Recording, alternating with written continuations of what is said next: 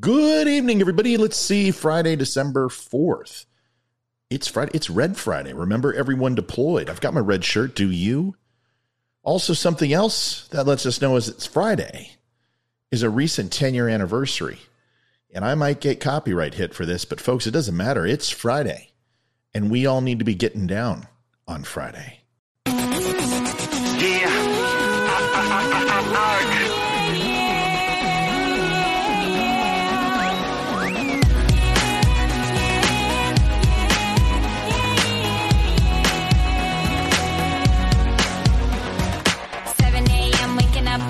Gotta be fresh, gotta go downstairs. Gotta have my bowl, gotta have cereal. Seeing everything, the time is going, ticking on and on. Everybody's rushing. Gotta get down to the bus stop. Gotta catch my bus. I see my friends kicking in the front seat, sitting in the back seat. Gotta make my mind up. Which seat can I take? It's Friday, Friday. Gotta get down on Friday. Everybody's looking forward to the weekend Friday. Copyright violations. They're fun, folks. Sorry, I just needed to, I need to get down. After last night in our live show, playing some Lisa Loeb, I figured, why not? Rebecca Black, please, no copyright infringement claims. We are celebrating your 10th anniversary. Has anyone seen Miss Rebecca Black lately? She has made some changes, and her voice is absolutely fantastic, surprisingly enough. But yeah, a lot of history going on with Rebecca Black, but we're not here to talk about that. What are we here to talk about? Well, this is Don't Unfriend Me, and we're not going to introduce yet. We're just going to tell a little story, and then we're going to get into the introduction, and then get into the show, and it's weird to have music right away, so I apologize. This reminds me of a conversation I had with a lady named Caroline, and she was my human resources regional vice president, a very important person with a $2.1 billion P&L. That's a lot of money, with about 3,400 employees to look over. So she was a very important person. She was also a mentor and someone who I admire, and I can't even begin to tell you how much I admire. A very tall lady, very powerful lady. And a quick story is when she was in a boardroom one time, we were texting back and forth talking about executives. And as she's supposed to be in this meeting, we start assigning them to Harry Potter houses and which Harry Potter character they would be. And there was a particular person she was not fond of who got to be the pink lady professor, Professor Umbridge, who was just a horrendous person. And she couldn't stop crying. In fact, had to go to the bathroom because she was going to pee so hard. This is the type of person it is. And when she left and she moved on to a different state, wound up giving her a wand, and on the plaque it said always. And we always thought that she was like Professor McGonagall. So that's about as nerdy as I get. I do have a dark mark tattoo. I do tend to dabble in the nerddom just a little bit. But anyway, the story. I go into her office, and this was before that. And the one thing I loved about Caroline was her ability to have strong conversation. And for an HR person, I don't trust HR people. I learned to trust her over time, along with many game crazy and Hollywood people. But in the middle there, at other locations, I didn't like HR people, and they didn't like me. Let's be honest. I'm opinionated, I'm brash, and I'm arrogant. Those things usually don't mix well with HR. But anyway, so we were in her office, and we were just shooting the shit and having a conversation. Pardon for the little curse there. And feminism comes up, and she's like, Matt, what are your thoughts on feminism? I'm like, no, not a chance. I have no thoughts on feminism. No way. No. She's like, come on, we're friends. You know, we've got to be able to learn about this. And I said, well, I think feminism is very similar to affirmative action. I think it's useless nowadays. And she gets this look on her face like, excuse me? And I said, I told you not to ask me. She's like, well, what do you mean? I said, listen, I think burning bras was important. I think equality is important. And I think men and women are absolutely should be considered equals. Now, they do different things and they're different. We understand that. But overall, when it comes to pay and it comes to respect and it comes to opportunity, all men and women are created equal. I don't think we should go back and change the Bible or change the Constitution or change a mantra or an ethos for a company that says men versus saying all human beings. I think we get it. We are mankind. You are woman and I am a man. And she's just looking at me like I'm just talking gabble gobble. She goes, okay, all right. Well, I guess I can understand that. I don't agree with any of it. And I think it's completely an immature and juvenile thought process. I'm like, oh, well, at least you're not going to be insulting. And she goes, well, listen, there is a lot of inequality, and men don't have the government telling what to do with their bodies. They want to stop us from having abortion and telling us about birth control and what we can do with our bodies. And don't you think that's unfair? And I said, yeah, I think it's unfair. I think it's unfair that you don't have to register for the draft. And I'm pretty sure that's them telling me what to do with my body. And I could just see her getting upset. And that was a great thing about Caroline. She had no problem letting you know. And she's just like, this is the problem. And for the podcast listener, sorry, I was making a bunch of faces for that pause. She goes, okay, listen, here's the thing that really bothers me. It's the stupid pink tax. And I'm like, pink tax? What in the name of God is pink tax? And she says, well, when I go into CVS or Walmart and I want to buy a razor, I'm going to spend $2 more for my razor. For the extra wide grip and the silicone gel and the quadruple blades and the gentle touch. But a man's razor is right over there and it's $2 less. They can buy it for $5 and I've got to pay $7. It's ridiculous. What's the difference besides the color pink? And I said, that's a good point.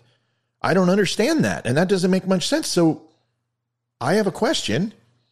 Why don't you just buy the man's razor? And she looks at me like I literally had just slapped the taste out of her mouth. And she goes, well, because they don't shave my legs the same.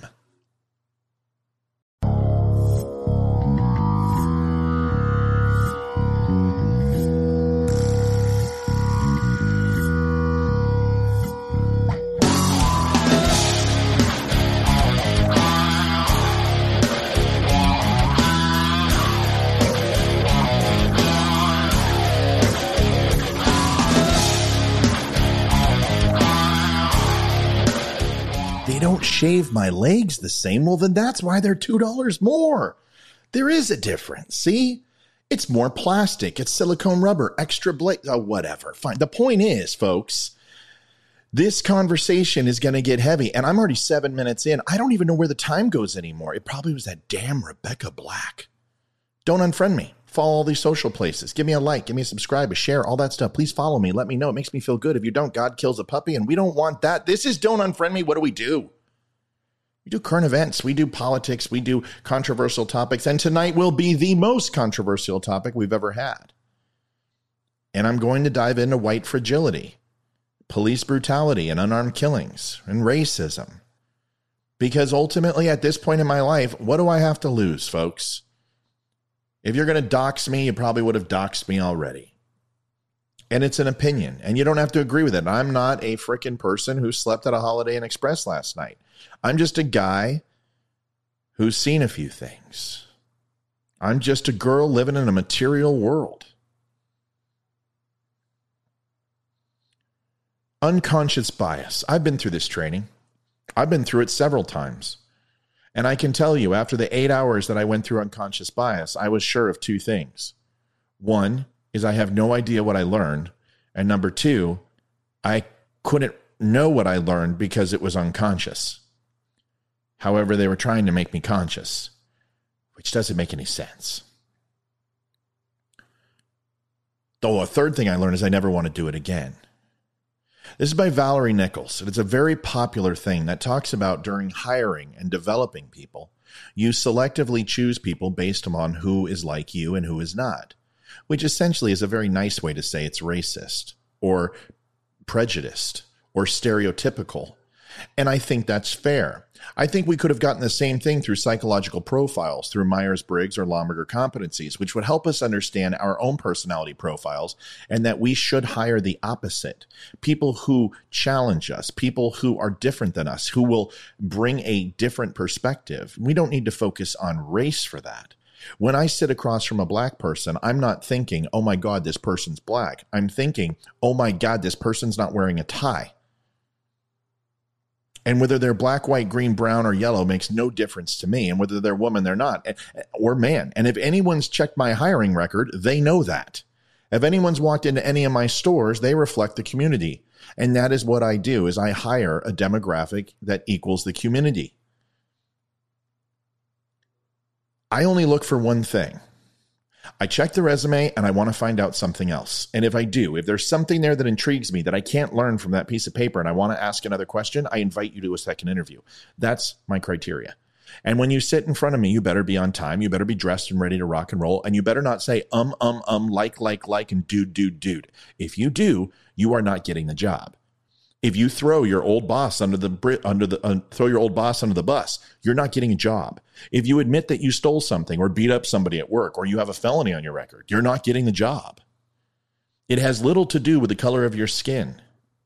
But how am I supposed to know any of that if I'm not supposed to know any of that? The whole point of unconscious bias is to teach you a conscious understanding of something that is unconscious. It is the stupidest thing I've heard in at least 5 minutes. If it's unconscious, how are you supposed to be aware? I don't buy into it. I have been into most of these sensitivity trainings. And here is a slide, one of the first ones from the book. Are you conscious of your unconscious bias? No, I'm not. I never will be. Thanks for trying. Let me know if you crack this code. I want to solve other things.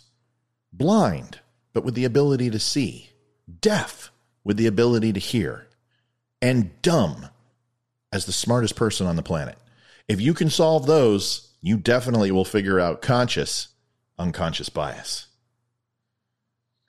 I had the privilege of talking about white fragility, and I had a person come on named Jose on the thread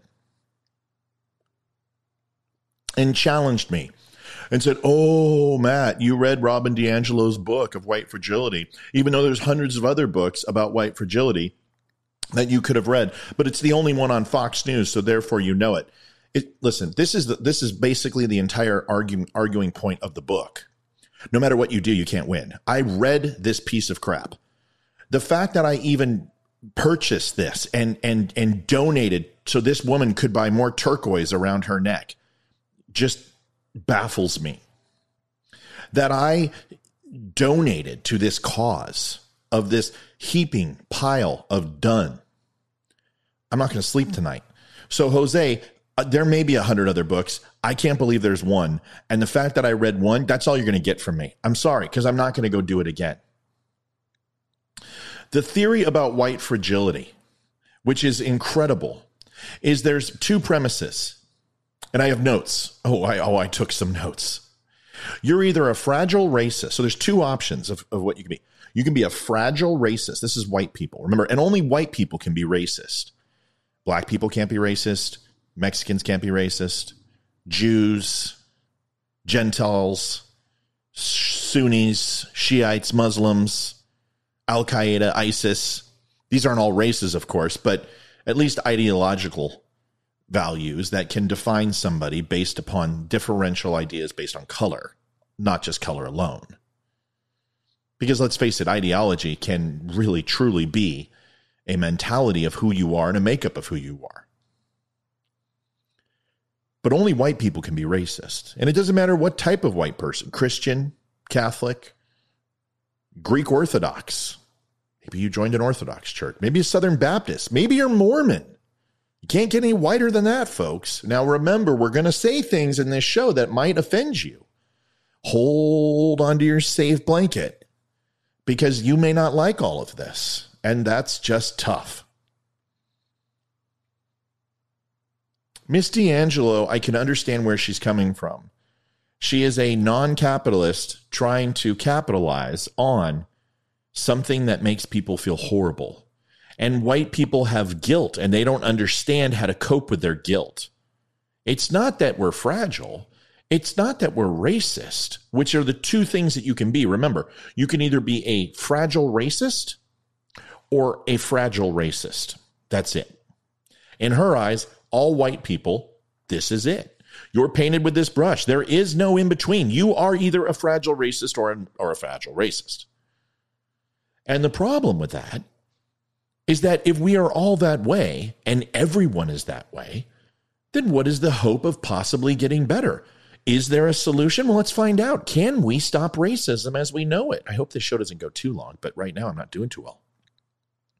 Here's the theory. And the theory is unfalsifiable. You can't negate this theory and prove it wrong. And this is the genius of this theory. It's the genius of it. It's what makes white fragility sell. And white people are reading it and going, oh my gosh, yeah, I am a racist. Totally. The mere suggestion that being white has meaning often triggers a range of defensive response. These include emotions such as anger, fear, guilt, and behaviors. Anger leads to fear. Fear leads to guilt. Guilt leads to suffering. What is she, Yoda?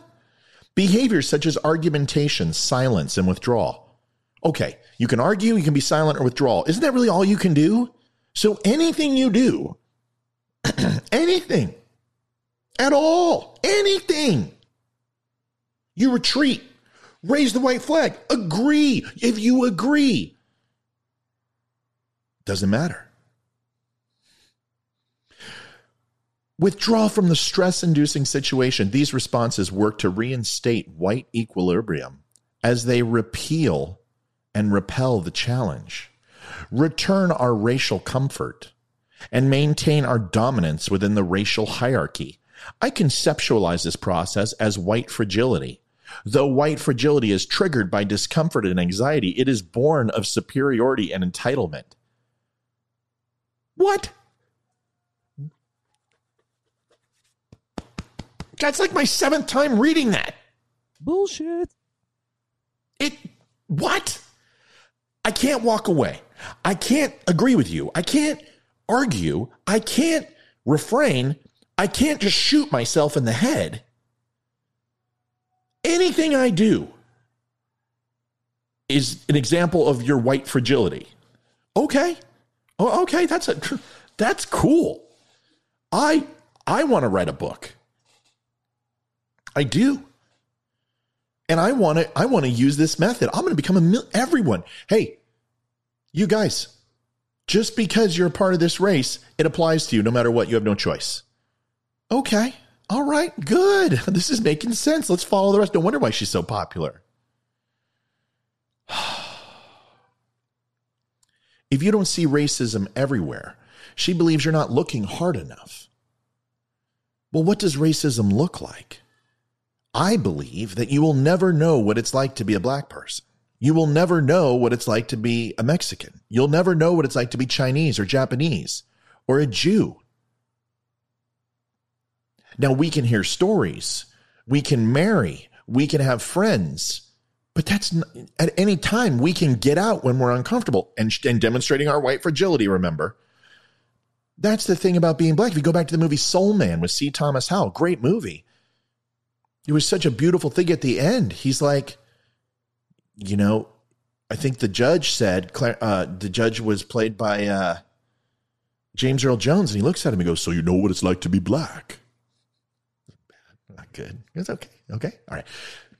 And C. Thomas Howell goes, no, I don't know what it was like to be black because at any time I could have stopped. You've learned a great more deal than you think. Right. So, and it's a great line because it's like at any time. So being white, I don't understand. Like, I'd like to see a book on that you can say, oh, I have a black friend. Well, that's stupid. You don't know. I know what it was like sitting next to my buddy who got pulled over in an Impala as we were driving, and he's black and I'm white, and I didn't have any fear. I had fear that my mom and dad would find out that I snuck out, but he actually had fear because he was black. And I'm not disproving that racism exists. I'm actually saying racism does exist. I'm just saying you can't stop it. And I'll go into why. She's a master manipulator.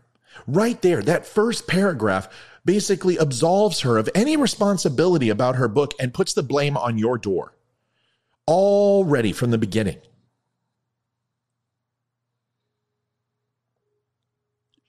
She immediately, after she does that, she starts to berate and ostracize her readers. Listen to this. D'Angelo berates the very type of person who is likely reading her book. I believe that white progressives cause the most daily damage to people of color. I define a white progressive as any white person who thinks he or she is not racist or is less racist. How are you less racist? Isn't it like evil and like you're kind of evil? No, you're only evil. There's only one kind. Dr. Evil says that. There's only one type of evil. You're either evil or you're not. She mocks white people for not knowing what to do about racism, and they say they hold the answers. Here's a line. What has enabled you to be full, educated, professional adult and not know what to do about racism? How have we managed not to know when the information is around us at all times? Okay, so she understands how to beat sexism. Is that the next thing? Fragile sexism, white healthcare, white universal spending, white debt, white war. Is this what's next? If it's all around her, why doesn't she just solve those things? If she's so omnipotent and omnipotent and she's on Mount Sinai looking at the rest of the peons, why don't you write more books? Why do you stop at white fragility? Why don't you go ahead and solve the energy crisis while you're at it? Why don't you solve the pay gap for women? That would be a good one. I think you'd get more followers that way. If this book was written by anyone else about any other topic, it would absolutely be shot down.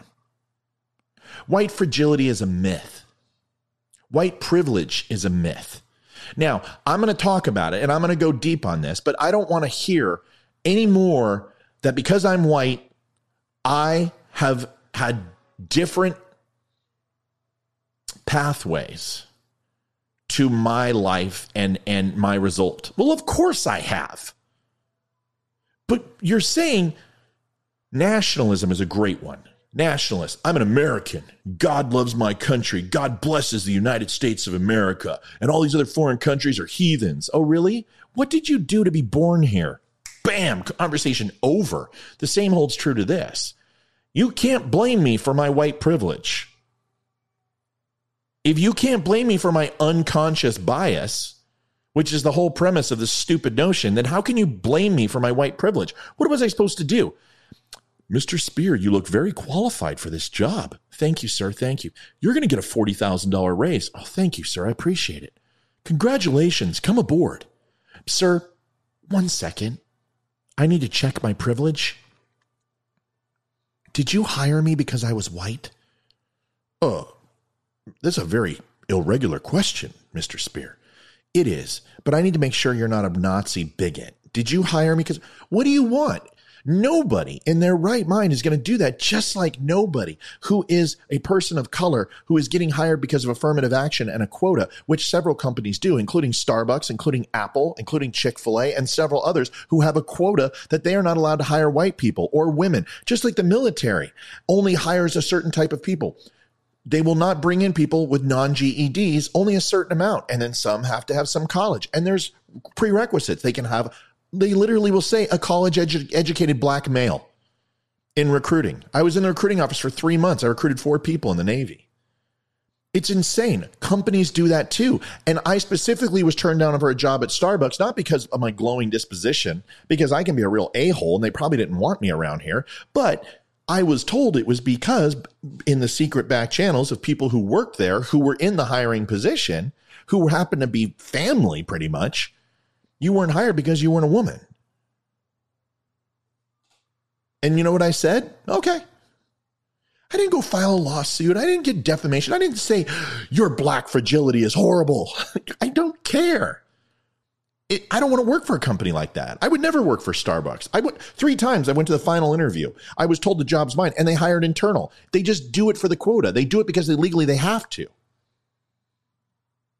So if you want to talk about that affirmative action isn't a form of racism, or HUD housing isn't a form of declassification and prejudicial based upon income, well, those things were needed. Racial equality, quota-based hiring, absolutely those were needed. We were all white bread. And that has changed over time. And her saying in her book, one of the opening lines is that Congress is 90% white. That's a lie. And it hasn't been that way for 65 years. The woman has absolutely no credibility whatsoever. And I'm done talking about her. White fragility, you're done. Good night. Remember, racism is more than race prejudice. Anyone across any race can have race prejudice. Okay, all right, now you're talking. Now you're talking. But racism is a macro level social system that whites control and use to advantage of whites as a group. Thus, all whites are collectively implicated in this system. Wow, you really had a good start to that statement and then completely mucked it up. Prejudice isn't based on race. Prejudice are predetermined notions and applying it with a broad sweeping brush to everyone. Racism is hating somebody because they're a different color than you. And I don't hate people because they're a different color. I hate them because they're an a-hole. And you're either a morally upstanding human being or you're a jerk. Period. I don't care what color you are. That is the one of the last things I would look at. I'd probably look at what shoes you were wearing before then. And if you're wearing $250 pair of shoes, I'm going to question where your priorities are. Well before I'm going to look at the color of your skin.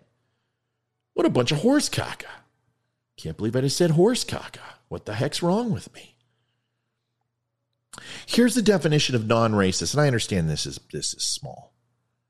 Someone who passively rejects or opposes racist language, behaviors, and beliefs. All right, I'm a non-racist. Okay, here we go. Examples. Doesn't use racial slurs. Absolutely. I have in the past. I've said every one of them. I will admit it. I was in the military. I was an immature person. I've said not just racial, but homosexual slurs. I've done it. I'll be open. Will you? But so far, I'm liking what they're cooking. The recipe looks good. Let's go to number 2. Acknowledges white privilege. Oh, holy crap. Really? What is going on with these? They lure us in to get us to believe, and then they slap us with this. Listen to this next one. Goes to a Black Lives Matter rally. Oh, really? Really? I've got to go to a BLM rally and get my head caved in because I'm a Trump supporter and to prove I'm not racist, which will hopefully at that point do what? Make me racist because I got my head caved in by somebody of a person of color? Does that make sense? Now that was a stereotype. What I just did was a stereotype. It wasn't racism. It wasn't prejudice. It was a stereotype. Do you see the difference? I did that for your benefit. Don't dox me. Doesn't vote for bigots or white supremacists. Why didn't you just say Trump right there? Why didn't you say old Trump? Because that's what you're trying to get at. We all know. What's up with the freaking take it around the tree speak? Now, here's an anti-racist. This is the next level. You're not just a non-racist, you're an anti-racist. Someone who actively rejects or opposes racist language, behaviors, and beliefs acts as an accomplice for BIPOC. Oh, no, BIPOC. What is that? Black, Indian. I don't even know what that is. Let's just assume, I don't know. And uses their power and privilege to eradicate racism at the individual and institutional levels. Holy, is this Antifa? Calling people in when they make racist jokes. Are calling on people when they do. Okay, that's fine. Educating oneself and others about anti-racism. All right. Outwardly questioning why their company doesn't have any BIPOC in leadership positions. BIPOC has to be racial classifications. Everyone help me with this. Stepping back to create space for voices of BIPOC. If I'm saying that wrong, I'm sorry. Oh, POC is people of color. So black people of color? That's redundant. Someone help me with what that is, but it doesn't matter. No. All that's wrong too. All of this is wrong. And let me tell you why. Do you see this?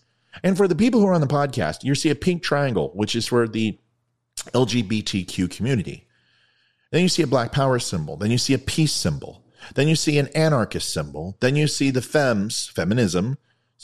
the femme fists up in the air with all different colors. And then you see the Antifa flag. This is Sesame Street here, folks. One of these things doesn't belong here. It's more than just one. That pink triangle, those 3 female fists, and that peace sign have and that black, honestly, the black fist of actually, which resembles from the Olympics during the national anthem as one of the, and I can't remember his name, I apologize, and I feel horrible about this, but one of the black athletes raised their fist up in protest, which is the BLM fist. They don't belong there. And BLM is kind of not belonging there too lately, but they're kicking Antifa out, and I think, honestly, BLM will be just fine without that. I have been, and I have seen to plenty of BLM rallies, and there is not one lick of violence, and everyone stop watching Fox News.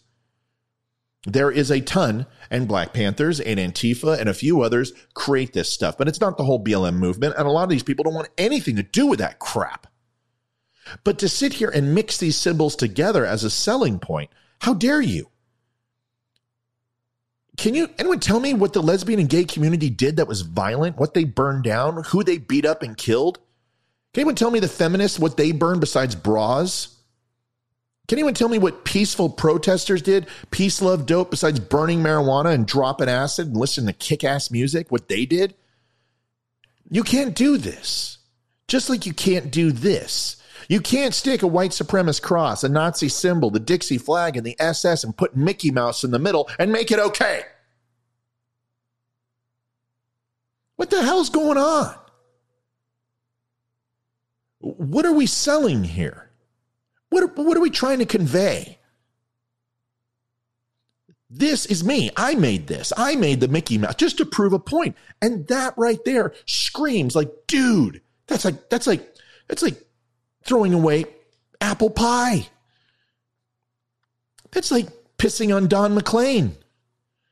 That's like hanging the flag upside down. Yes, don't you see? And this previous graphic is the same thing. It's a complete fallacy. These groups aren't anything alike. Anarchists? Oh, Lord. Folks, listen to me. Racism is not systemic. There's not one racist policy out there. Tell me what it is. Tell me what racist law that are holding people back. I can tell you that there are some racist things that we do, and it's not towards black people. It's starting to be towards other minorities and white people. Predominantly males, white Anglo-Saxon Protestant males, military service, 40 years above. Go ask Apple how many of those are left. We were all taken out. Now, does that mean I get to cry and say, oh my gosh, I'm treated horribly? No, not at all. In fact, I probably deserve a lot of that because stupid idiots who look like me made dumb decisions and were in places of power, and they were probably racist, and they were probably sexist. Yes, all of those things are true, but that doesn't mean it's systemic. Individual actions do not define the collective. Just like people say the police force is targeting black youth, which is the biggest load of crap and the biggest lie perpetuated on the people since this election and the Russia hoax. You want to start talking about truth? Let's have some truth. Let's really talk about it. And let's get uncomfortable. The way the world is broken down is much different than the United States. The United States is a melting pot. And these numbers are indicative of a fairly well-balanced population. Maybe not for one ethnicity besides white. But listen, we've been around 200 and some odd years, folks. It's going to take some time to balance out. But every year we bring in more diversity into our country. And it may not be more than 1 million, and I'm glad about that.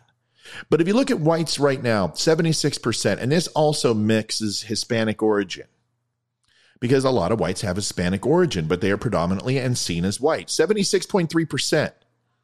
Black or African, 13.4%. American Indian, 1.3%. Asian, 5.9%. Native, 0.2%. Two or more races, 2.8%. And Hispanic Latino, 18.5%. That predominantly makes about 30 million black people in the United States today. We can do the same for Latinos, and we can go on up, divided by 326 million people. Now, the question is based on those statistics, there is a white majority in this country. I think everyone would agree with that. And because of that, there should be a balance to that when it comes to statistics of crime, is that we should see about a 70-30 split based upon those numbers, that white people create 70% of the crime and minorities create about 30% of the crime. Would everyone agree? Great. I'm glad we do. Wonderful. Let's move on. And if we take a look at this top section up here, and I'm going to have to read this to you, These are all the crimes that have been taking place over, I believe, 19 and 20. You look at 10 million offenses from all races, 10 million crimes, 7 million, I'm going to round these down, 7 million were white, 3 million were black, 244 American Indian, Asian, etc., etc. Very well balanced compared to what we just saw, right? I mean, that's a 70-30 split. Everyone would agree? Wonderful. Based on the crime, it is about a 70-30 split. But there's a problem. Take a look at murder.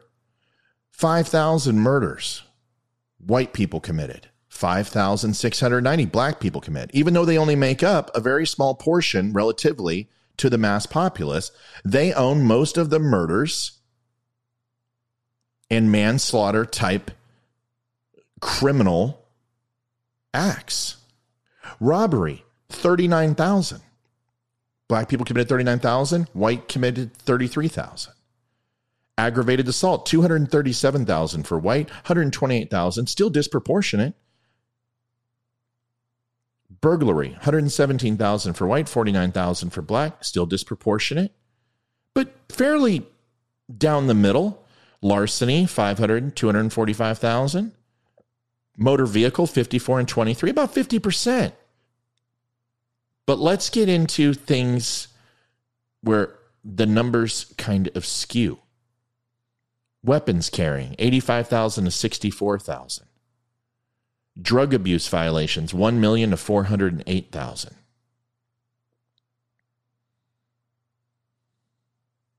These numbers are staggering, and they're not indicative of what we see based upon population. Now, did I just say inadvertently that black people commit more crime than whites? Yes.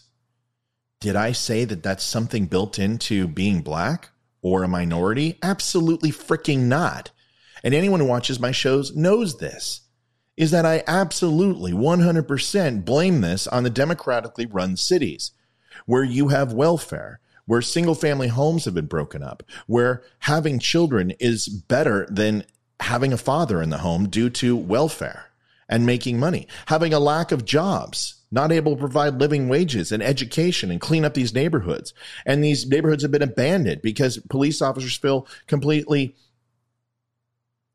impotent to do anything. You've created a culture inside these ghettos and these modern day plantations that has given little choice to black people and to minorities and to whites who are also in these ghettos. Let's not just pretend that this is all white, black, brown. This is a lot. It's a conglomeration that reflects our demographics and reflects our cities and towns and suburbs as well. The same thing happens in the ghetto. Poor is indiscriminatory. You don't have to have a prerequisite to be poor. Misfortune happens to us all. If we take a look at some other things, and we look at police statistics, and if we look at police black unarmed shootings for 2019, the number was less than 14, and I actually even gave a couple of those, which were assault with it, at least had a knife or something other type of weapon. This is absolutely unarmed. So am I saying that unarmed black people do not get shot? Of course they do. And it's horrible. But 172 white people who are unarmed were shot. And that's proportionately bad policing. It's not racism. It's stupidity. You got somebody with an itchy trigger finger. You got somebody who doesn't know how to defend themselves properly. Or they were scared for their lives that they were going to get the crap beat out of them, so they went ahead and shot first and asked questions later. And those people have no reason to be police officers.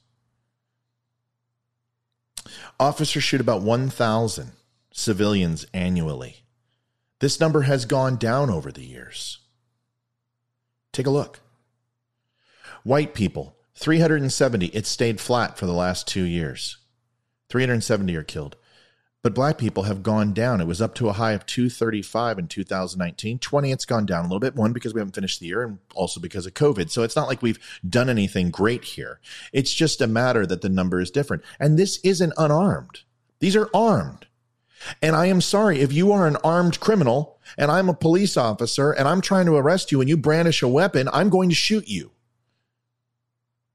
Black people account for 23% of those shot and killed by police. And they're only about 13% of the U.S. population.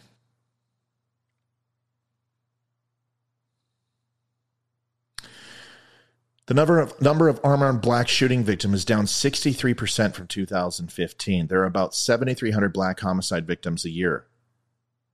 Officers make up 0.2% of those killings.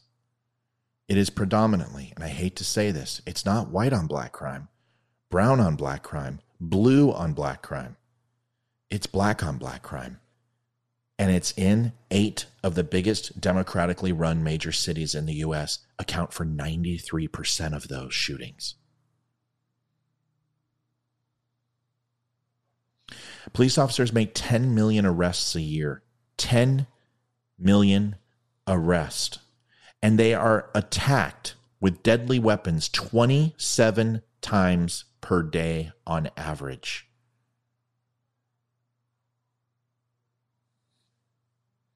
Let me ask you, how many people would you shoot if those were your statistics?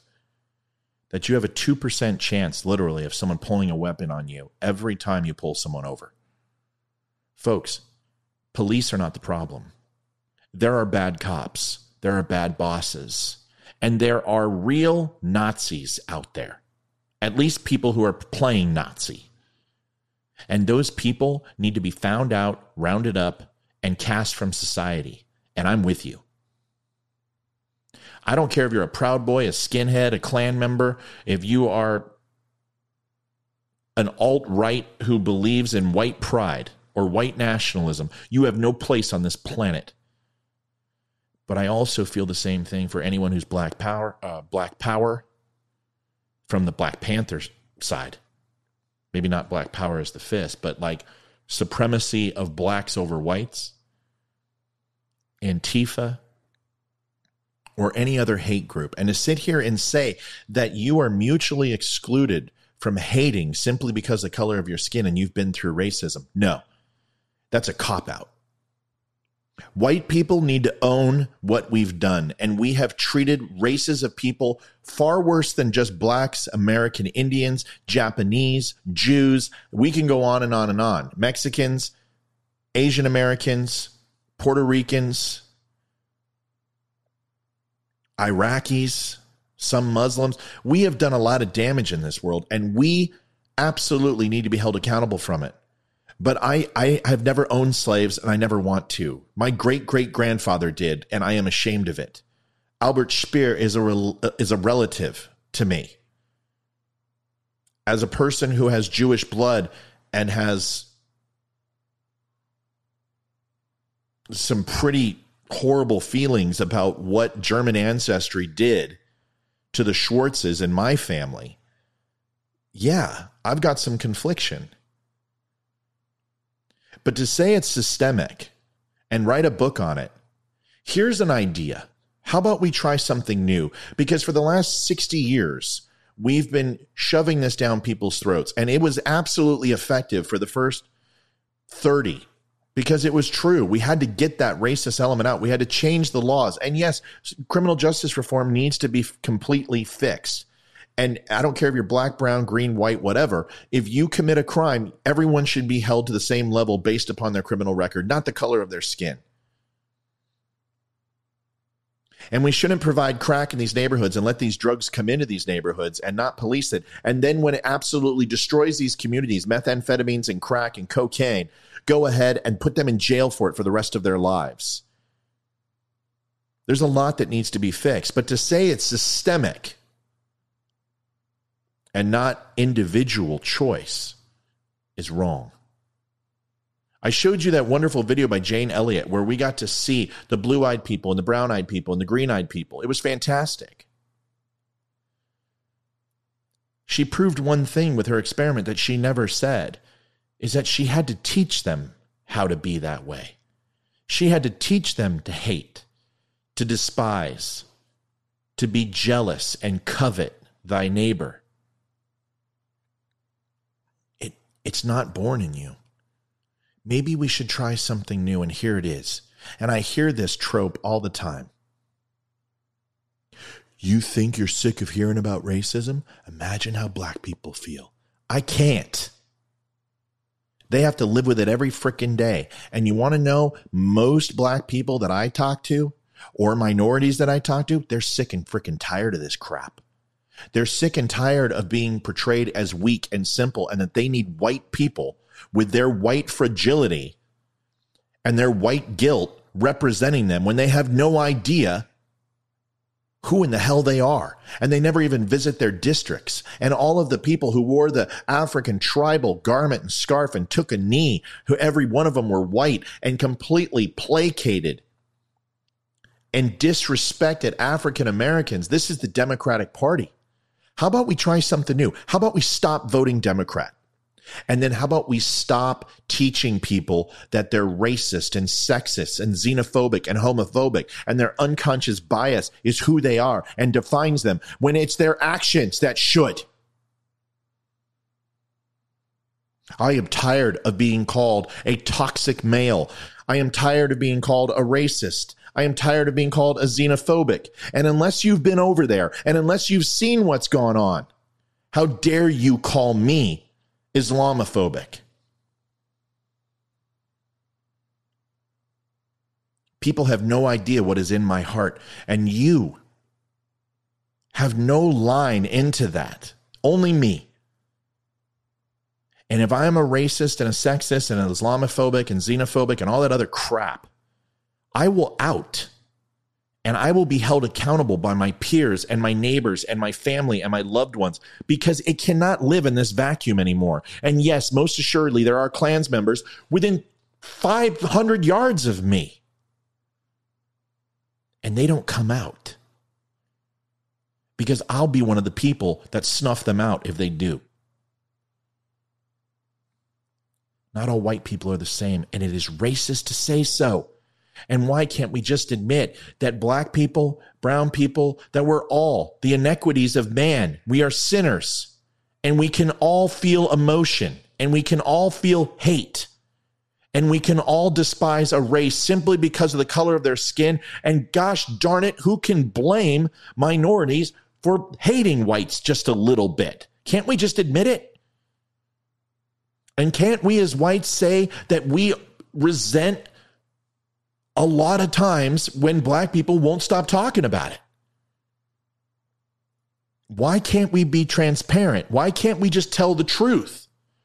And then we can get past it. I am up here putting myself at risk, saying things that no white people should ever say. And I don't care. Because if I was black and I was saying this, I would be shared on every single conservative site across America. And that's racist.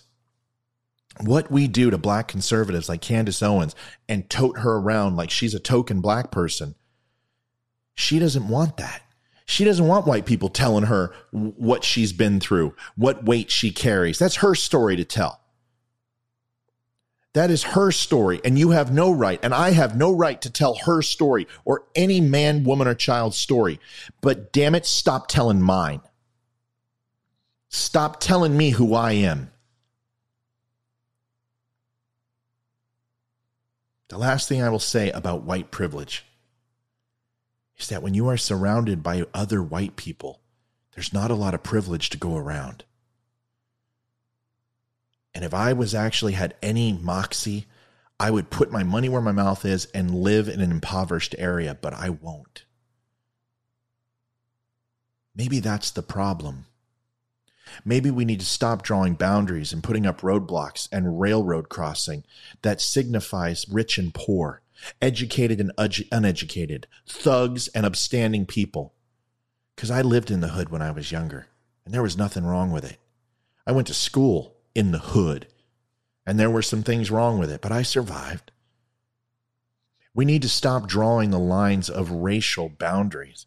We need to stop allowing our brothers and sisters across the road from being poor and living in shacks and not having the things that we have. That is racist. And that isn't systemic. It's a frickin' choice. And I'm not strong enough to move my family there. But maybe it starts with a handshake. Maybe it starts with a conversation. Maybe it starts with a little compassion and a little love.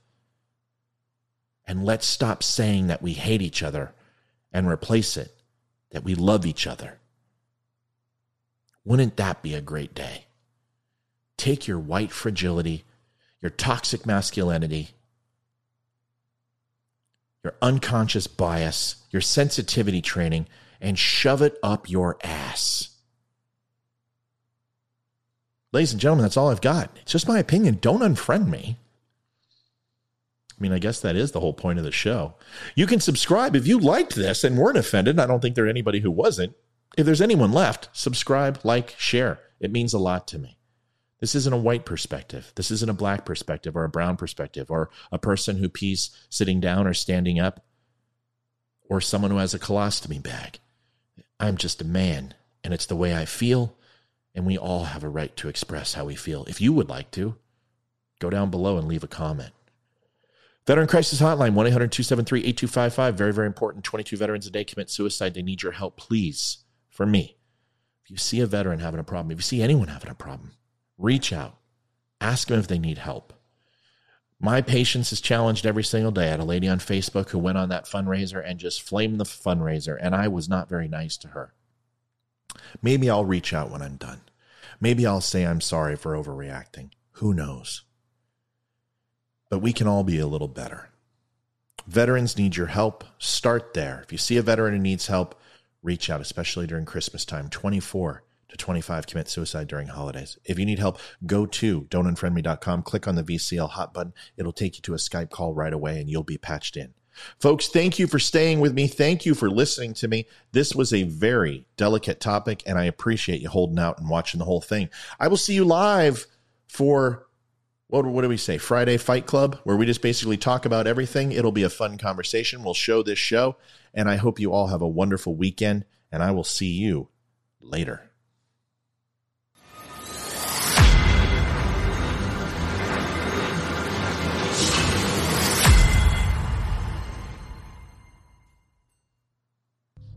Thanks for watching Don't Unfriend Me, everybody. I want to recommend Alex from Aleko's Design. He works on all of my video and graphic design, and he is amazing. Please give him a shot. Please head on over to his website at www.alekos.designs.com. And one more quick thing before we go, folks. Still Point does the music intro for the show. They are listeners, they are fans, and we absolutely love them. Special thanks for that amazing song. And you can hear Citizen Soldier at ReverbNation.com/stillpoint.